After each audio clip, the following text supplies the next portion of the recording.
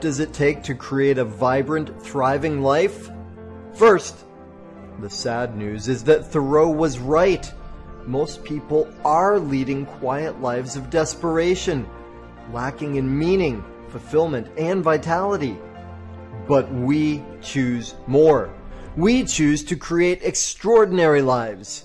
And the Art of Vibrant Living show entertains you with inspiration, empowerment, and education to create your life into a masterpiece.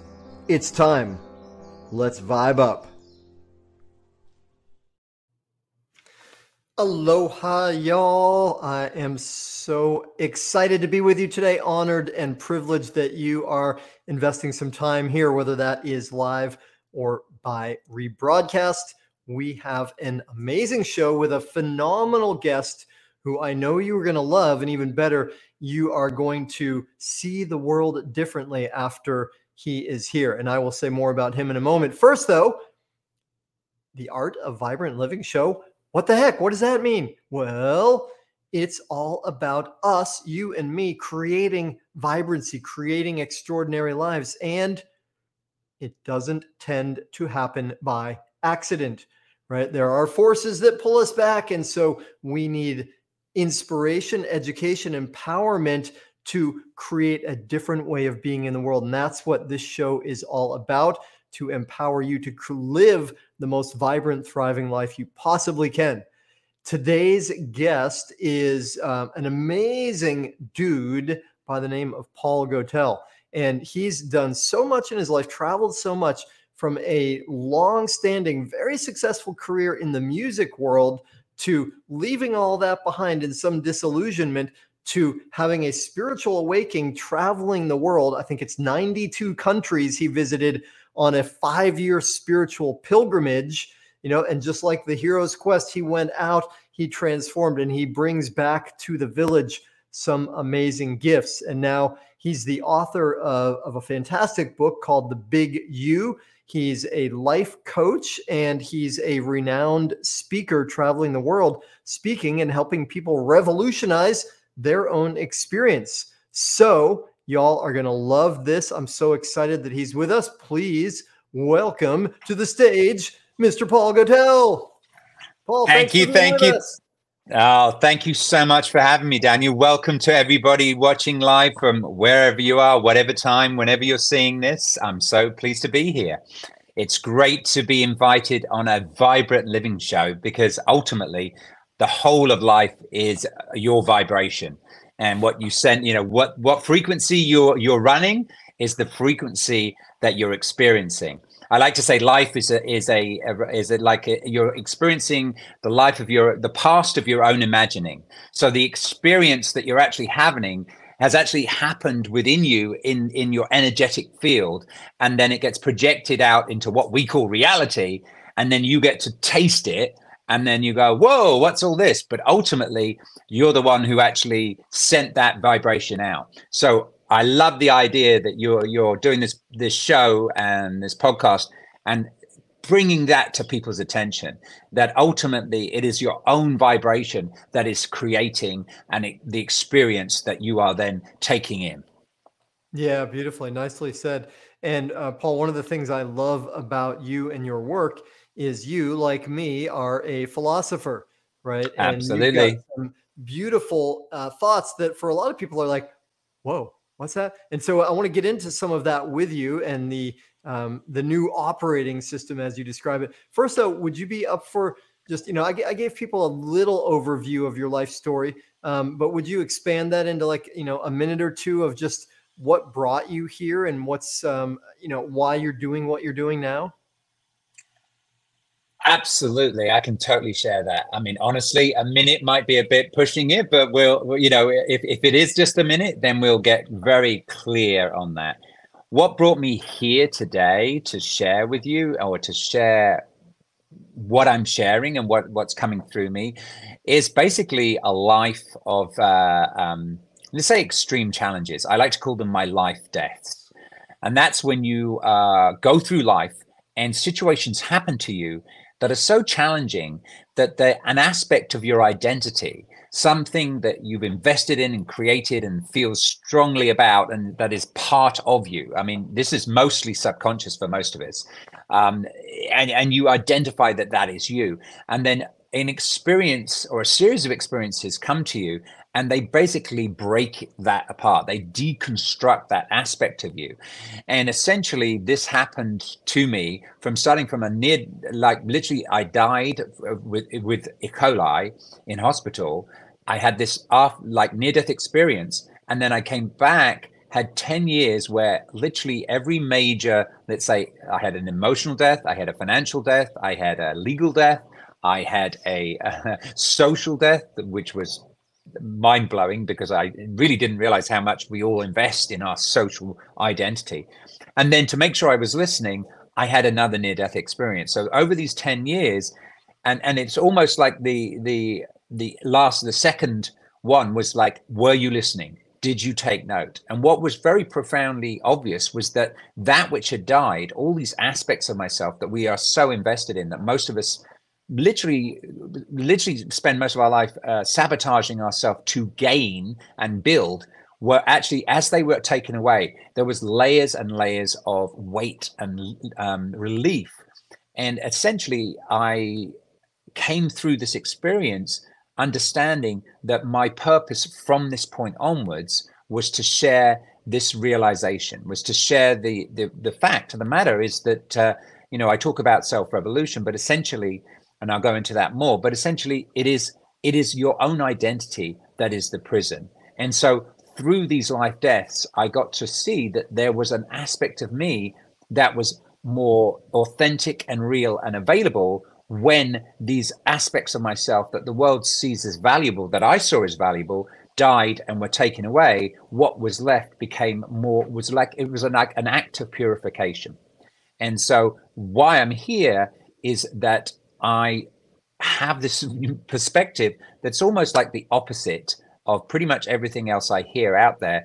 And honestly, if somebody else was saying what I was saying, I probably would be like, great, you go do it, But there's something in the experience and my experience with existing beyond my, let's say, my identity, and the presence that I got to be and hold, and that peace, witnessing the identity, then coming back into the identity and slowly deconstructing it through these, what life would call traumatic experiences, life deaths, that then to come through that and understand that each layer that gets removed is like, it's almost like a river, and a river has banks, and it's like our identity is the banks.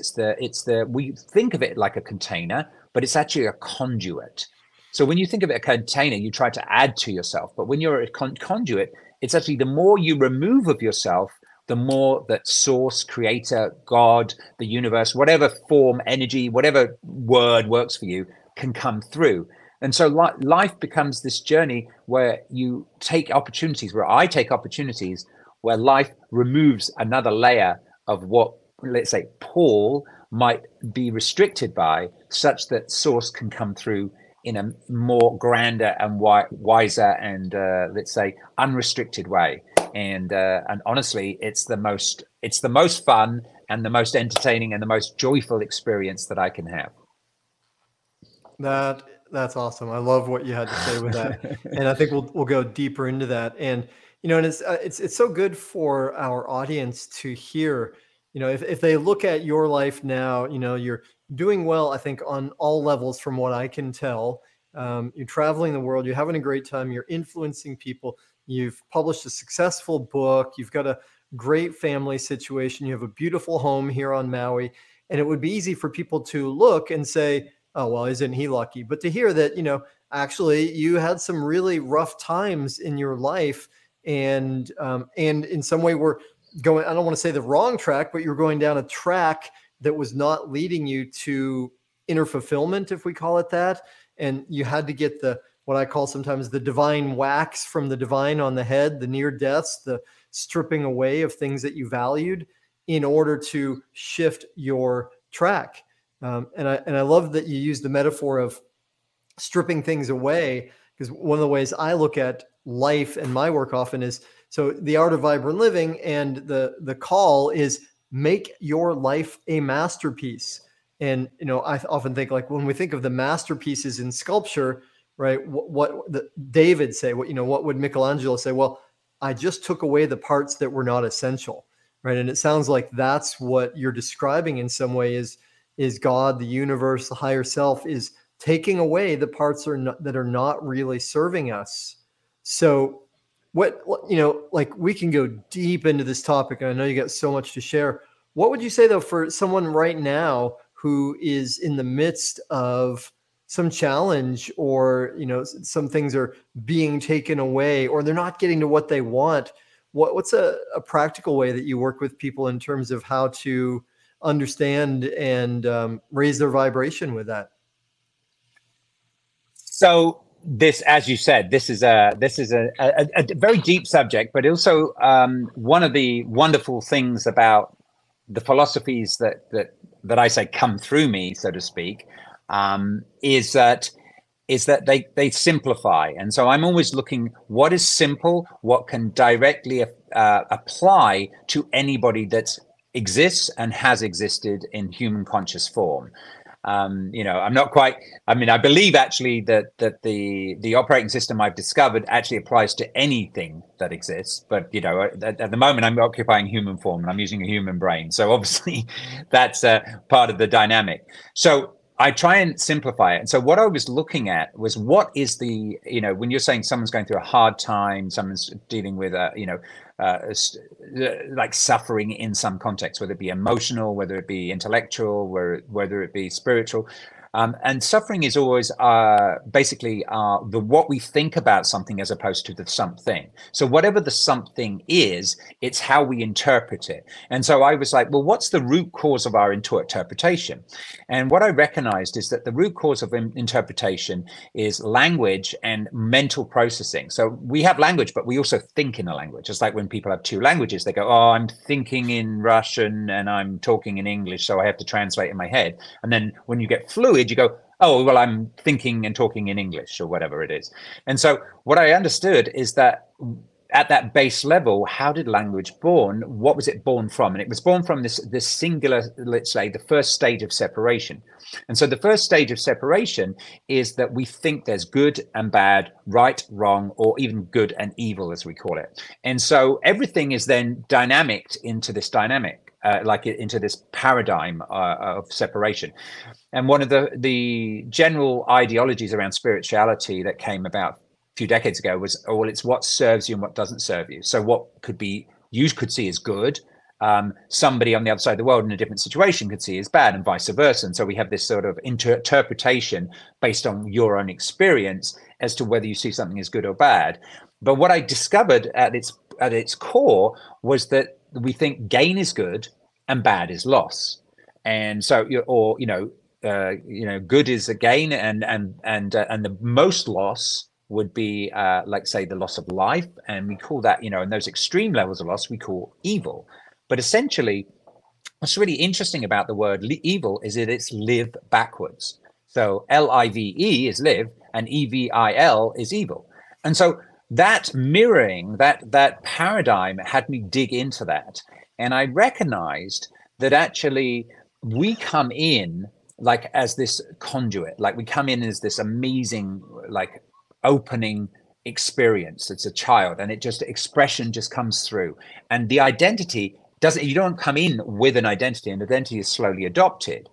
And so what I recognized is that we create, so the things, when you're talking about the Michelangelo's like creation, right, the fact that you maybe have a block of wood and then you carve it away, as humans, what actually happens is we come in and we add, let's say, it's almost like we add we adopt programs, we make conclusions. And so things happen, we go, what, did that feel good, did that feel bad? And we adopt that to us, we adopt it, so we make a judgment, and then so the observation, judgment becomes a conclusion. We adopt that conclusion, and sometimes as a kid, subconsciously, and that goes into our programming. The collection of that programming is what we call our identity. So then we are then building. So we're covering up that pure source with these levels of identity. And then what happens is you get to a certain stage in your life, and then you start the carving. And so actually the carving is the removal of the identity that you've adopted, which, sounds a little bit strange, but the point of it is that actually for you to experience who and what you are is only available in the context of the removal of what you're not. So by creating let's say a mask of what you're not, then when you remove that mask, there's a sense of relief, there's a sense of understanding of what you actually are. And this is why it's a circular game. So there's a sort of born, create the identity, and then start being challenged, have the removal. And as the removal happens, so then each stage becomes a stage where you understand who and what you are and were always, but you can understand it in the loss. And so what I started to understand is that what we see as good, which is gain, was actually an act. Anything that you tried to gain had the mentality that what you were wasn't enough. And so we, as children, the first thing that all children have is they come in, they're big and they're huge and they're like, ah. And then a parent or some carer goes, hang on, calm down. That is too much. And so essentially what happens is that we then adopt what I call the dimmer switch. So we put this dimmer switch on and we tone ourselves down. And if we're really lucky, we get to be, when we're really good with a dimmer switch, we say, okay, now you can be an adult. Now you can sit at the adult table. And we start adulting. And then what happens is that we go into every situation and we go, oh, hang on.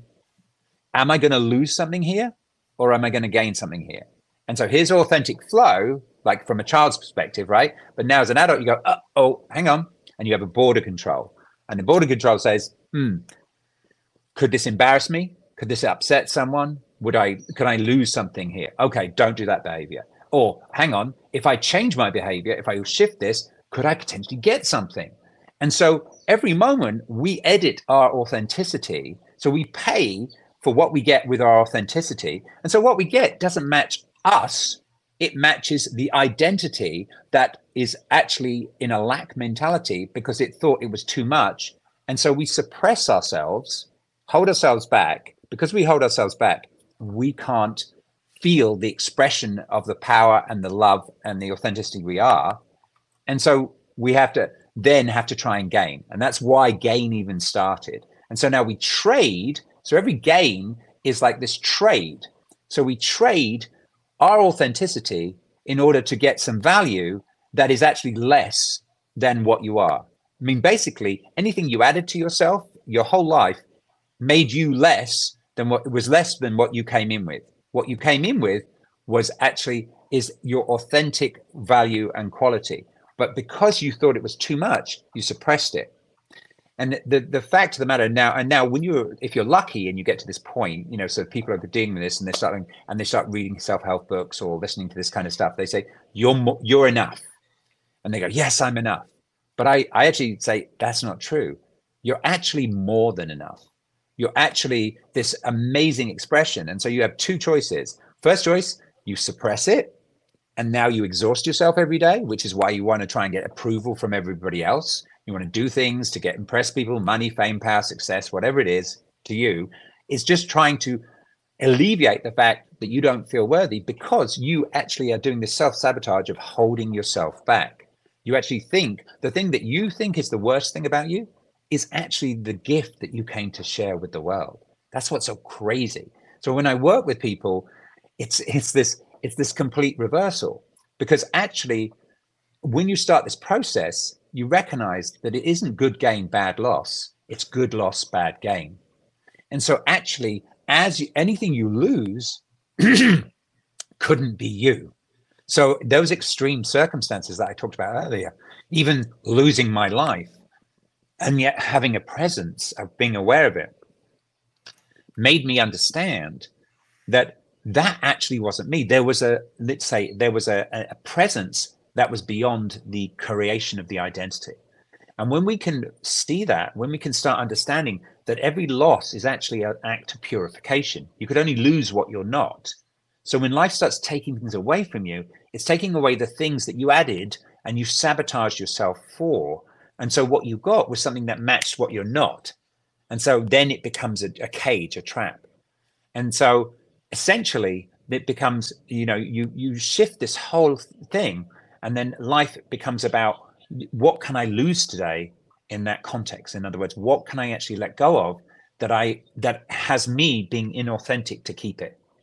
And then it doesn't mean that you don't have anything. What it means is that what comes, let come, what stays, let stay, what goes, let go.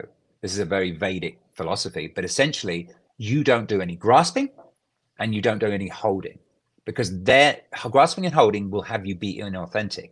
And so, yes, you might get fame, money, power, success, people in your life, but that will require you to not be yourself to keep them. And that's why we get these people who are celebrities or are famous, etc. And then they start to get depressed, or they take drugs, or they're looking for escapism. And people are like, but you've got everything.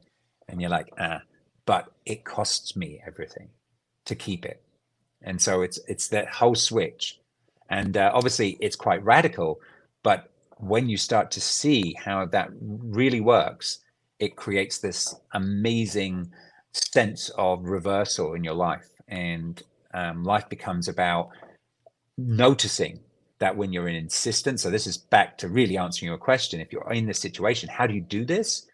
Well, when you're trying to grasp, you're in insistence.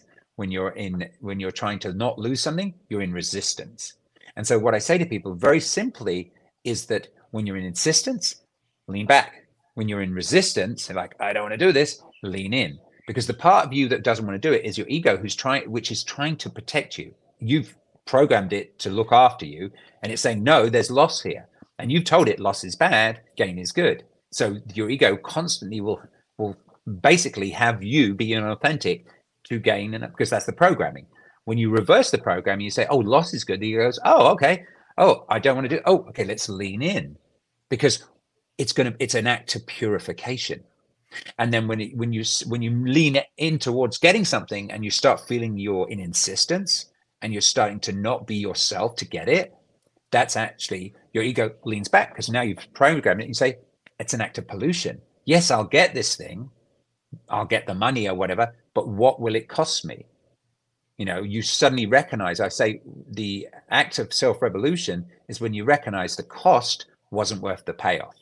And then that's when you start to understand that all the decisions you've made in your life to be inauthentic, to pay with your authenticity, to gain something and to not lose something, has created this cage, which creates this restriction. And it's down to you, and everything outside of you is reflecting that. That wasn't a short answer, but as you can see, it's a complete paradigm shift. For sure, yeah, it is. It goes against so much of our training, and and your explanation of it shows, well, you've given a lot of consideration to this. You're a deep thinker. There's I think I counted 437 different things you brought up that we could dive into deeper. Right? It brings up. Well, so you did much. say I was a philosopher, and that is true. It is at my heart, I'm a philosopher, and then in the world, I'm a visionary. So that it's like with me, I'm a philosopher, and then the vision is what drives me to interact. Well, it's interesting. Let's talk about philosophy for a minute, because when I went to college to be a symphony musician, and then pretty soon, I didn't know that. Yeah, in the first year, I realized, like, man, I just don't have the discipline to practice 6 hours a day. I got to be realistic. I'm not going to do it. So then I was like, all right, well, what do I want to focus on? So I switched to philosophy, religion, and English. And of course, all of my family and the parents are like, what are you going to do with that? What kind of job are you going to get? But I figured then, like, I got to understand life. And that's really what philosophy is all about. And then I was on the edge at one point of going back to get a PhD in philosophy, and something held me back, and I wasn't sure what it was. But then later I realized, well, philosophy tends to be a taking things apart to analyze them. And then a little while after that, I had a similar near-death experience, a different one, but a similar experience of losing everything and waking up. And then I got into yoga, and then I put it together. I was like, well, yoga is art and science of putting things together, right? But I didn't really come back to thinking about philosophy as a practical thing. Part of me was thinking about, well, these are, old men in ivory towers and puffing on pipes and talking about stuff, but how does that apply to the real world? But in the last few years, I've dived deeply into Stoic philosophy specifically.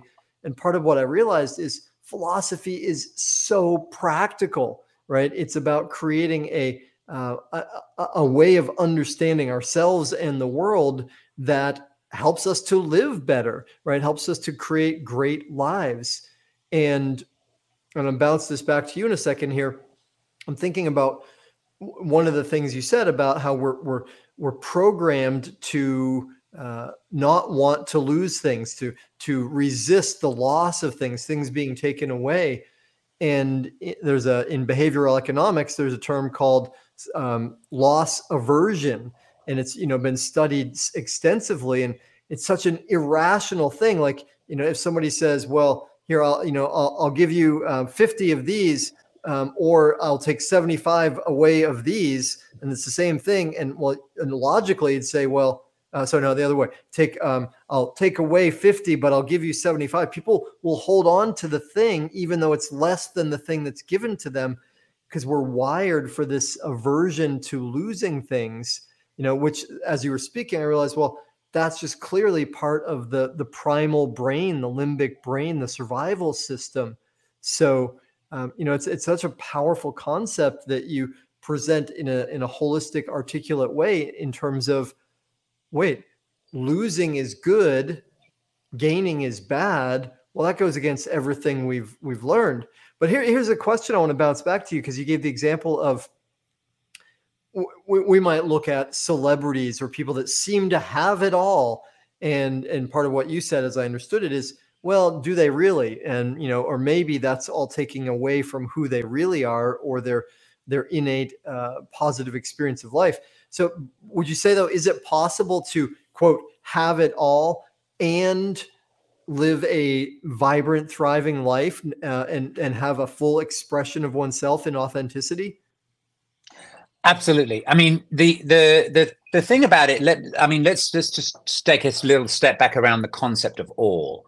So imagine that every food in the world was on this giant smorgasbord table. You're on this amazing cruise ship, and you go up to that place, and that all the food's included. So like, here we go, right? And you go into that room, and in that room there's this every food there, and sometimes you can have everything, you can have it all, and you pick up a plate and you start putting things on there, and then at a certain point, and then maybe the first day, like it's quite often it's a breakfast or something, right? And you put everything on your plate.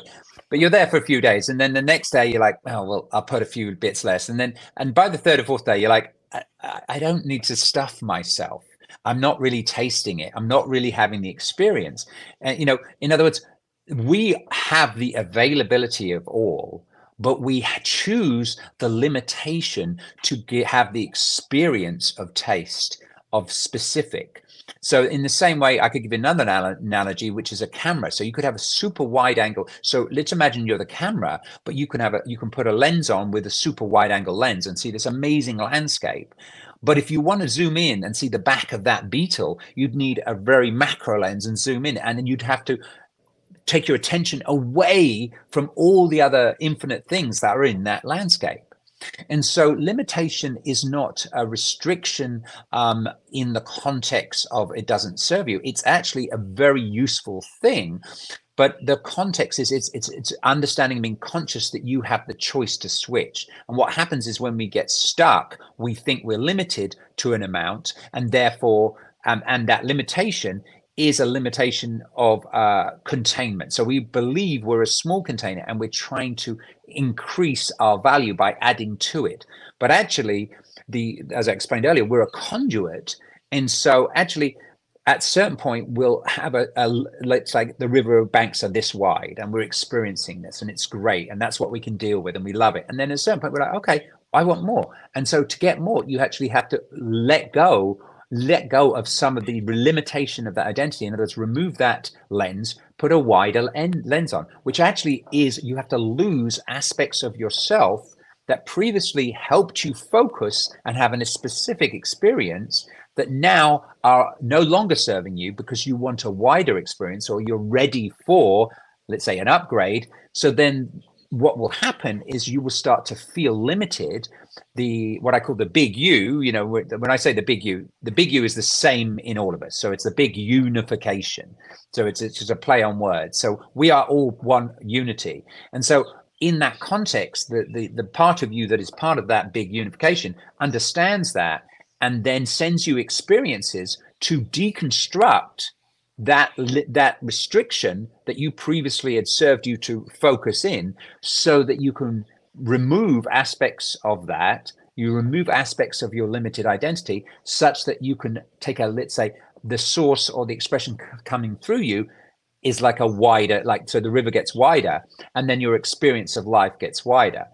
And so ultimately, the all was always available to you, is always available to you, but your context of your journey through the widening and the acceptance of that is basically so that you could taste things specifically. All colors are in, like white light has all colors in, but there's no color. It's not the absence of color, it's the presence of every color. But the presence of every color means you can't experience red, blue, green. So by limiting or refracting white light, you then can have all these experiences of different colors, and collectively you can make beautiful art or pictures or visually see the world. And so limitation or restriction gives us the opportunity of experience. The problem is when we think that limitation is static, when we think our identity is a singular thing that is traveling through. What's actually happening is you are a fluidity. You are always changing. You're not a constant. And so your holding on is where the suffering is. You're holding on to what seems like people, places, and things, but also yourself is what limits that experience. Because when you start in the context of vibrant living, and so when you start living as a fluidity and you recognize, you stop restricting the vibration that wants to come through now, then you allow yourself, oh, I'm now in wide angle. Oh, this is really interesting. I'm now going to zoom down into this focus. Oh, now I'm going to go, and you allow yourself, and anything that served you previously that now longer doesn't serve you or is not necessary as a hindrance. It's like if you had to walk around with a hammer and a drill in your hand all day, every day, you couldn't pick up a piece of tea, you couldn't eat. You need to put those things down and pick up your knife and fork, and then you put your knife and fork down and you pick up your phone or whatever it is. And so it's being fluid in the context of the tools and not actually attaching yourself to anything constant, because ultimately, as we all know, 5 years ago you were different, 5 years in the future you'll be different. You're not. The idea that you're an identity is actually the restriction, and all the suffering is you trying to hold on to this identity that you never were. And so ultimately the all is available, but it's available in the context of it moves through your experience. You wouldn't want to experience all at the same time, because then you can experience nothing. The actual peace is the absence of experiencing anything. And in the absence of experiencing anything, then you experience everything, but there's no specific anything to it. So I like to say that God or source is infinite potentiality. So that what that means is that there's a resource of energy that is undefined.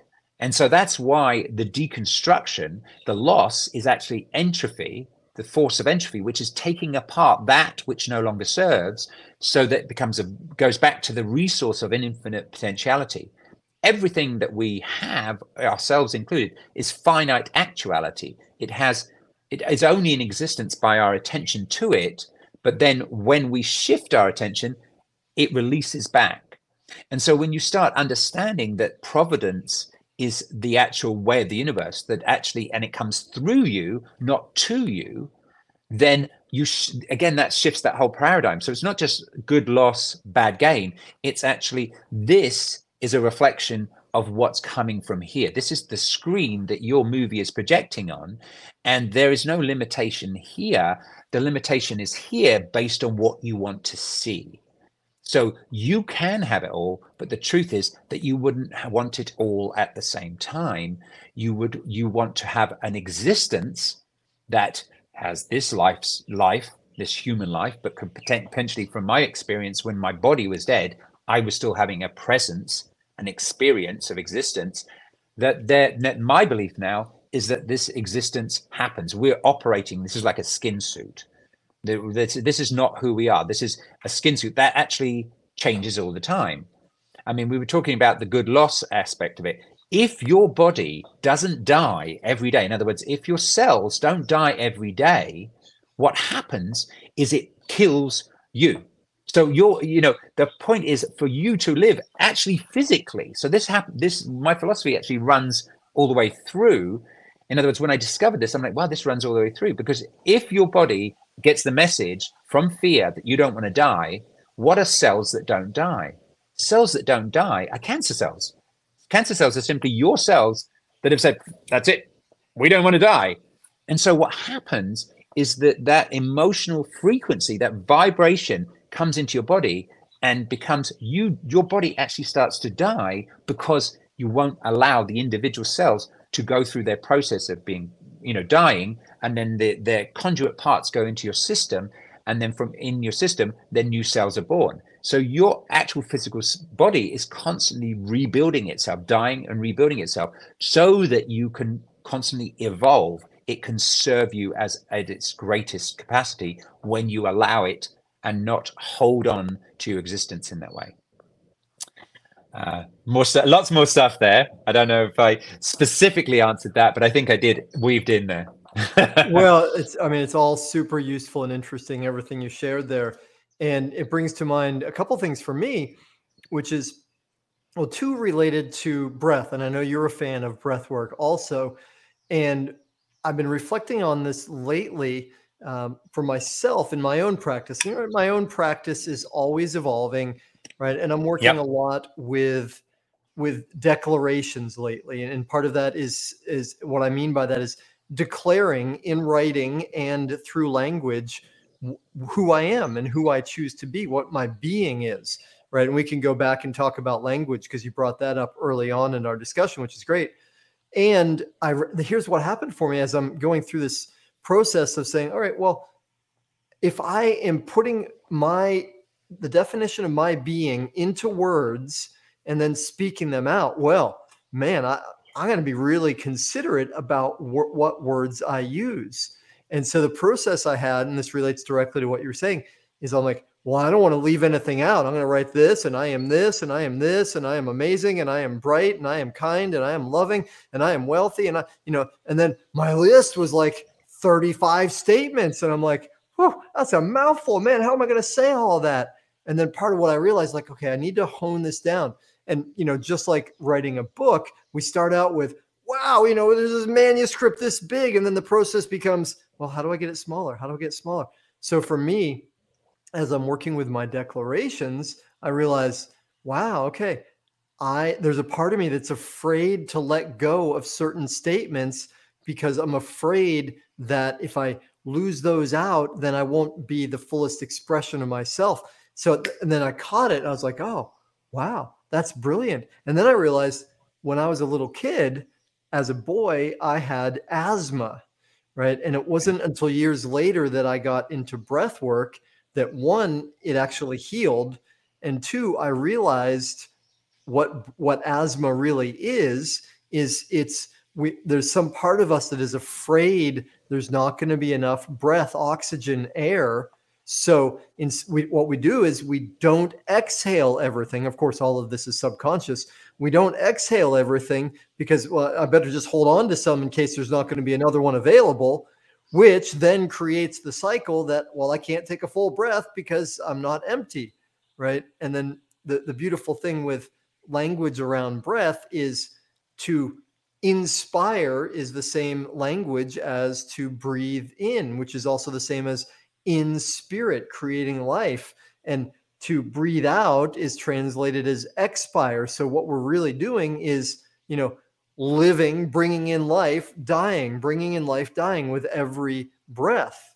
Now, I got another question to toss back to you. Before that, though, I know one of the things that's coming later, and while time's flying along, is you've got a really cool offer for people here, a free gift. And so I hope people are going to be, I know people are going to be excited for that.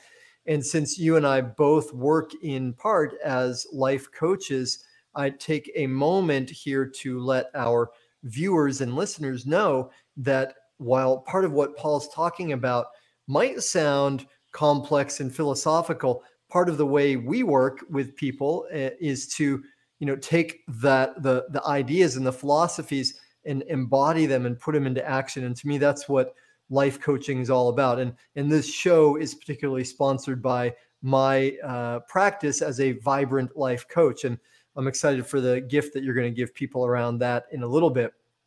Now, part of what you just described, and I love that metaphor of the cruise ship all-you-can-eat buffet, right? So true. I mean, who hasn't had the experience of, oh, I can eat at everything. Let me pile on, my plate's this high, and and then by the end of it, I feel horrible, right? Everybody knows that experience, and I think of one of my favorite lines from the Bible, and I love all spiritual traditions, but the Bible statement that comes to me here with what you're saying is, seek ye first the kingdom of heaven, and all else shall be added on to you. Right. So what we were talking about is, well, can somebody, quote, have it all and still be in oneness, or still be in joy and authenticity? That's kind of the question we're at. So when you hear that statement, seek ye first the kingdom of heaven and all else shall be added on to you, does that feel like it relates to what you're saying? I mean, it's interesting because in the vernacular of the Bible, I am actually was brought up Catholic. I, as you shared before, I then spent many years really educating myself on every religion and philosophy that I could find, and my actual philosophy, my construct that I call humanity version 3 is 3.0, is basically based from studying all these different religions and seeing whereas you have this religion saying this and it's heading this way, and this religion saying this and heading this way, it looks like they're at odds. But when you recognize it's kind of like a circle, and it's like an old-fashioned wagon or something, and this person is going to the center and this person is going to center, they will actually meet in the middle. So although people's opinions and all over the world, there's different, what I saw is that everybody, as you're coming closer to the center of the circle actually has, like, in the center of the circle is no thing. There's that nothing has to be in the center of the circle for the circle to turn. And so actually what happens is all the philosophies, all the religions, even science and with quantum physics, as they get closer, they all start to agree. So you've got the quantum physics, you've got the Gnosis, the Vedas, the Sufis. So all the different religions have this sort of heart of their philosophies that really boil down to something very simple, and they actually all align. And that's what surprised me. I went from traveling all over and going, wow, everything's so different. Everyone has a different opinion. Well, they say it's up, they say it's down, they say it's black, they say it's white. And then suddenly you start understanding, oh, it's because the starting points are infinitely variety. If you went out forever, then you have an infinite amount of starting points, which is basically the context of each one of us. But where we're all heading is the same place, and to arrive is actually to disintegrate. In other words, what you're doing is you're basically taking yourself apart so that there is less limitation for you to experience that which you are. And when you actually arrive, let's say, at that space, there is an absence of experience, and that absence of experience is actually the goal, or the understanding, of what we are, and that is peace. And so all of us have known these moments of utter peace. And what's really interesting is mostly peace comes after loss, or after suffering, after a big cry, a catharsis, then there's this sense of relief. There's this sense of surrendering totally, this holding on to this identity, to this restriction, to this thing. When you finally what I call the open hand approach, and you allow what wants to come through you to just come through you, and you stop trying to edit it and hold on to it, there's this sense of peace. And that actually ultimately, so when you say all these different things, I'm joyful, I'm all these things, ultimately I am at peace, I am peace, would basically mean that all those other things are aligned. And the interesting thing is, our experience of peace, our understanding of peace, is actually what joy is. So when we're joyful, it is actually because the past disappears, the future disappears. It's like every little kid, when you see them playing, they are so in the moment. They're not bringing the past with them. They're not going to the future. I call it, I have an acronym for FUN, which is fully unencumbered now. And kids live in that place where they don't bring the past, they don't bring the future, and they're just there. And so they're at peace in themselves. They're not interrupting the expression that's coming through them, and they're delighting in that. And so ultimately, when you know, things that are caused from an exterior place are not authentic. Authentic peace is when you are intrinsically motivated. It's when you're fulfilled in the action of. So that, and I would go so far as to say, is that every action of gain that we were talking about earlier is to try and substitute, is to try and get love. So approval, gratitude, money, fame, all these things are because we are in a deficit of love. And why are we in a deficit? If you go back to understanding, remember, here's authenticity, here's the expression of love that wants to come through you, and here's you going, oh, that's too much. And so actually what's happened is now you are exhausting yourself this way. And so because you're exhausting yourself this way, now you do this behavior of trying to get. But what you're trying to get is that will never actually fulfill you. That's why it doesn't fulfill you. That's why having it all ultimately doesn't. Oh my God, what's crazy about when you get it all in that sense, you go, oh shit, this isn't the answer. Why am I still having sad days? Why am I still a little depressed? Now am I so scared of losing it all? Shit, this isn't peace and joy and acceptance.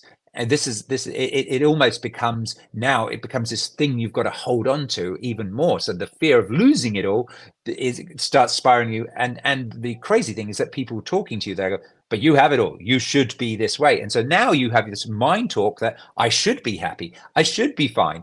Everything should be good. So then you go out into the world and you become even more inauthentic by going, yeah, everything's great. How's things? Oh, yes. And then you list exterior world things that the world thinks mean you're happy.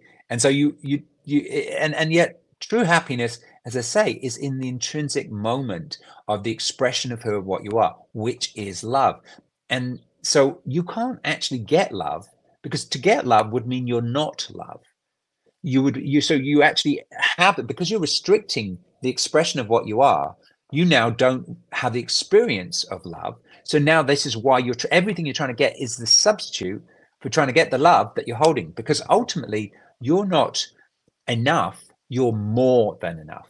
You actually are this conduit for source, and you either have to suppress yourself, which exhausts you, or you express yourself. When you express yourself, you discover that every moment is not for you to get something from it. It's for you to give something to it. And in the giving, in the expression, as it flows through you, through your riverbanks, that's how you feel love. You feel love in the loving. We've all been, like, as teenagers or whatever. My son's a teenager at the moment, and he's in his first sort of loving relationship. And you can just see this energy. He is feeling so good in the loving. It's not the, oh, somebody loves me, but what happens is when we block the loving, now we turn love into a trade game. Now we look for somebody who's going to appreciate us, tell us we're worthy, tell us this, because we are blocking ourselves, which is basically we're saying to ourselves, we're not worthy. We're saying we're not worthy of true expression. So now we want somebody else to say, well, this thing that I'm doing to you, this thing I'm doing for you, will you tell me that that's worth me suppressing my authenticity? But we all know the people that we feel the best with are the people that we are the most truthful with, the people that we are most authentic with. And so whether you use the term love or authenticity, it's the same thing. Your authentic expression is fulfilling in the action of. You are intrinsically motivated. You stop doing things for a reward, or you stop doing things for punishment. Because most of us every day, we will edit our true expression, our authenticity, because we want to get a reward or we don't want to get punished. And so ultimately you start understanding that your navigation through life is completely, opposite to what it needs to be. That you will, this is why you will exhaust it and eventually go, wow, it doesn't seem to be, whatever I do for this person or this situation or this job, why is it doesn't seem to be enough? Why am I never truly valued? Because you don't value yourself, because you literally suppress yourself, because you're like, the risk of losing that which you've invested in becomes the fear that stops you actually doing it. But the true aspect of life is that you literally give away. You give it all away so that you can be upgraded. Every time, like it's like an operating system, right? Oh, but this operating system works and all my programs work in it. I don't want to upgrade. But the upgrade is actually offering you, well, we've got all these new ways of doing things. And people don't want to go through that process. And so this is the stickiness. And then the more you don't go through this process, eventually it becomes harder and harder to hold on, and you become more and more restricted. And so life is trying to help you out, says, we'll send some angels, whatever you want to call them, but other people or other situations, and we'll take these things from you. So life will actually constantly trying to get you to that peace. We'll start removing things from you. We'll start taking things, which is this good loss. But in the context of you're like, no, oh my God, this thing's being taken from me. And then that's when we call those people, those situations evil, because we don't understand that they're actually allowing it. They're trying to help us remove that which is holding us back. And so in the context of the kingdom of heaven, the kingdom of heaven is the infinite potentiality of love. And it's the understanding that your opportunity, the reason for your existence, is for you to experience love expressing through you in all these different forms. And essentially every question in every moment is, can I love this too? Because essentially what you're looking at that looks like another person or another situation is an aspect of you, that you have judged and therefore suppressed and hidden away. And the reason it's showing up in this extreme way is to see, can I love this too? Can I hold compassion for this being? Because ultimately, we've all heard this, hurt people hurt people. And so ultimately, can you hold compassion for that? Because when you hold compassion for another's anger, another's pain, another's seeming atrocities, in the context of you have your heart open to it, you are forgiving yourself, and you are inviting that in yourself, which you have judged, to come in. And what happens is the polarity shifts. And so when you truly show up authentically, when you really bring your heart without agenda, remember, no reward, no punishment, when you stop editing yourself and you're present, this is when you finally get, let's say, the reward of existence. The reward, why is there separation? Is because when you truly are authentic with someone, and you're allowing that love to hold them in compassionate state, the veils drop. Normally, tears will come, and they will see you and see through your identity, and in their eyes, you will see yourself, because you cannot see yourself. I can't see here. So it's only when what I'm always seeing is the reflection of what I'm bringing. And so when I am able to get over my judgments, which seem to about others, but are actually about myself, then the veil shifts and two people simply dissolve, and there is a oneness, there's a unity. And I'm sure you've had that experience. I know I've had it with my children. I know I've had it with some powerful experiences around the world. And every one of us has those moments. And the invitation is, can we live that every day? And that is the kingdom of heaven.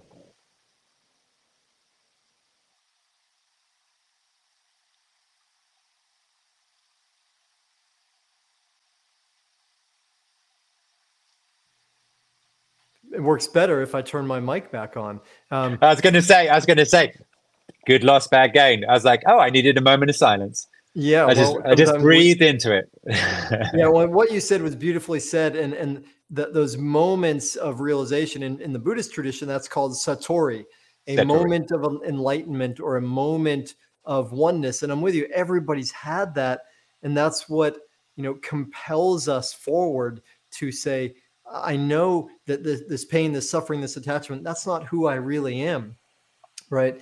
And years ago when I was leading yoga teacher trainings, I prescribed prerequisite books, only a few. One of them was a book by Byron Katie called Loving What Is. And, from the outside perspective, well, that's got nothing to do with yoga. There's nobody in tights and nothing to like, there's no, the word yoga is not in it at all.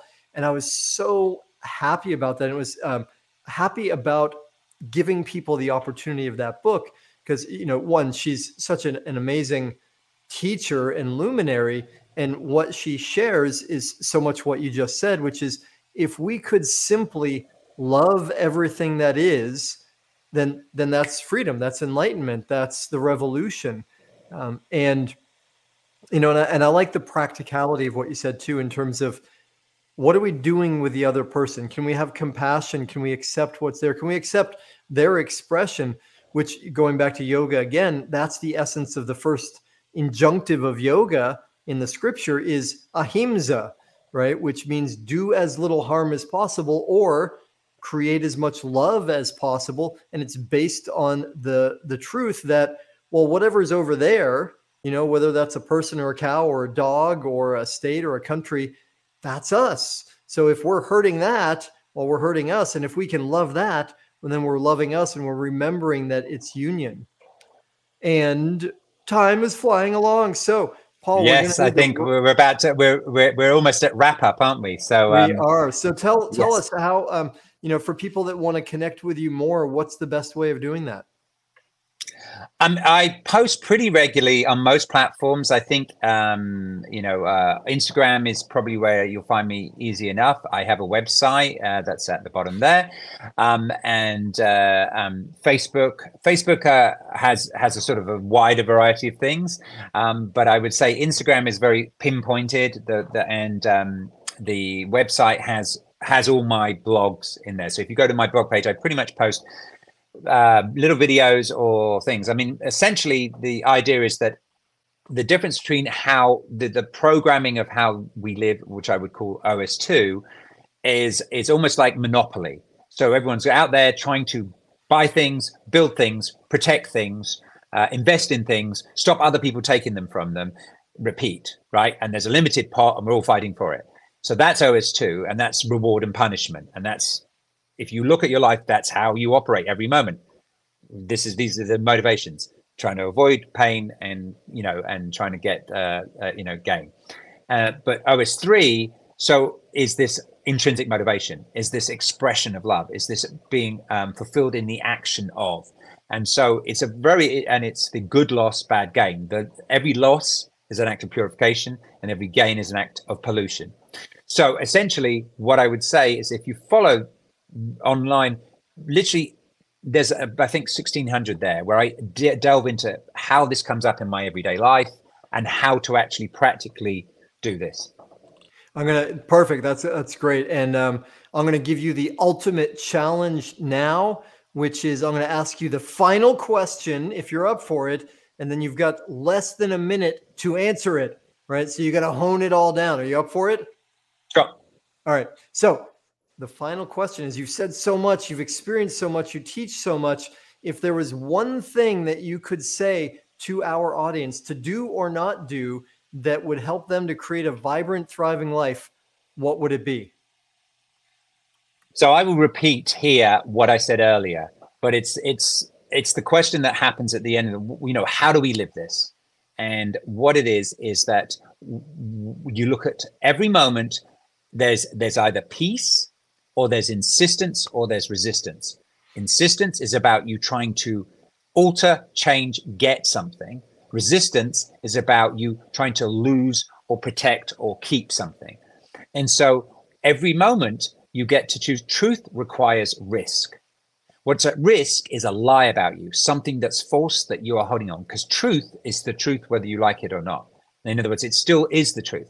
And so every moment you get to choose truth, which is the risky path, which means the path where you will lose something will be taken away, which will evolve you, which will purify you, or you choose the safe path, which has you retain something that keeps you polluted. So in every moment, I would say, check in. If you're in insistence, lean back. If you're in resistance, lean in. And when you're in that middle spot, you're at peace, and then authenticity will flow from that.